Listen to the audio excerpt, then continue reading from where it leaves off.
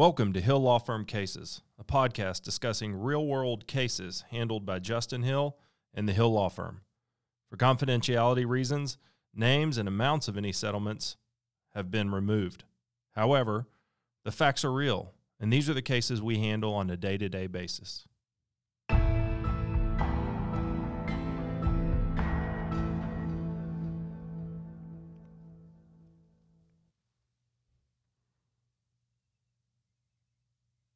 Eighteen-wheelers are the largest vehicles on the road.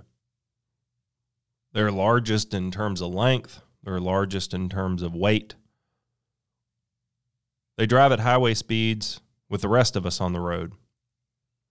Due to their size, if they're to hit a passenger vehicle, it's a much different crash than two passenger vehicles hitting each other. 18-wheelers can weigh as much as 20 or 30 times the weight of a passenger vehicle. Hill Law Firm has handled a lot of 18-wheeler crash cases, and a lot of them have had very, very tragic consequences. We've handled two cases in which the 18-wheeler driver, the defendant driver, somehow or another came to block all lanes of travel with his trailer running perpendicular to the roadway. In both of these cases, the 18-wheeler driver was somehow reversing and jackknifed his vehicle across all lanes of travel. In both of these cases, it was at night, and in both of these cases, our clients were doing what they were supposed to do, minding the laws, driving the speed limit, paying attention when they came upon a trailer in the night, blocking all lanes of travel.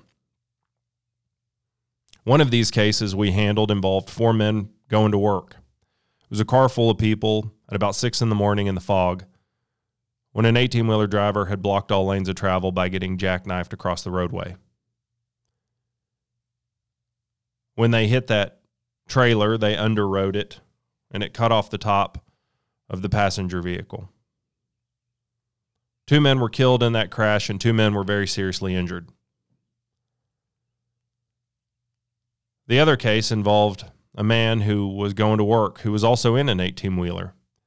It was a dark part of San Antonio, and there's a curve, and as he came around that curve, the 18-wheeler trailer that had been jackknifed was parked shoulder to shoulder across all lanes of travel. Our client must have seen him because he attempted to move to the far right and brake, but he wasn't able to brake and move in time. He crashed into that trailer, and he did not survive the crash.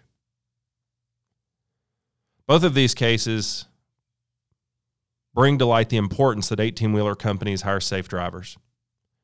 San Antonio statistically has a big problem with 18-wheeler crashes in this county.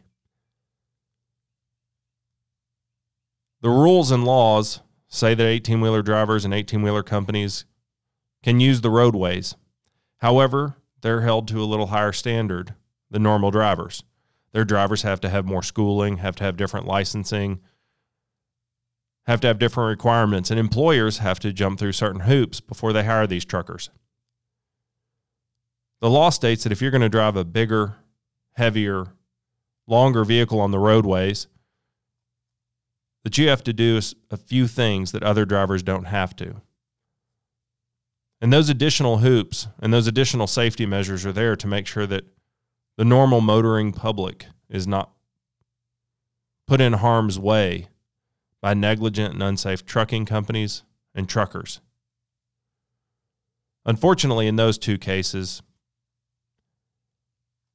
the trucking companies and the truckers hadn't followed the rules, and that's what led to these terribly tragic accidents.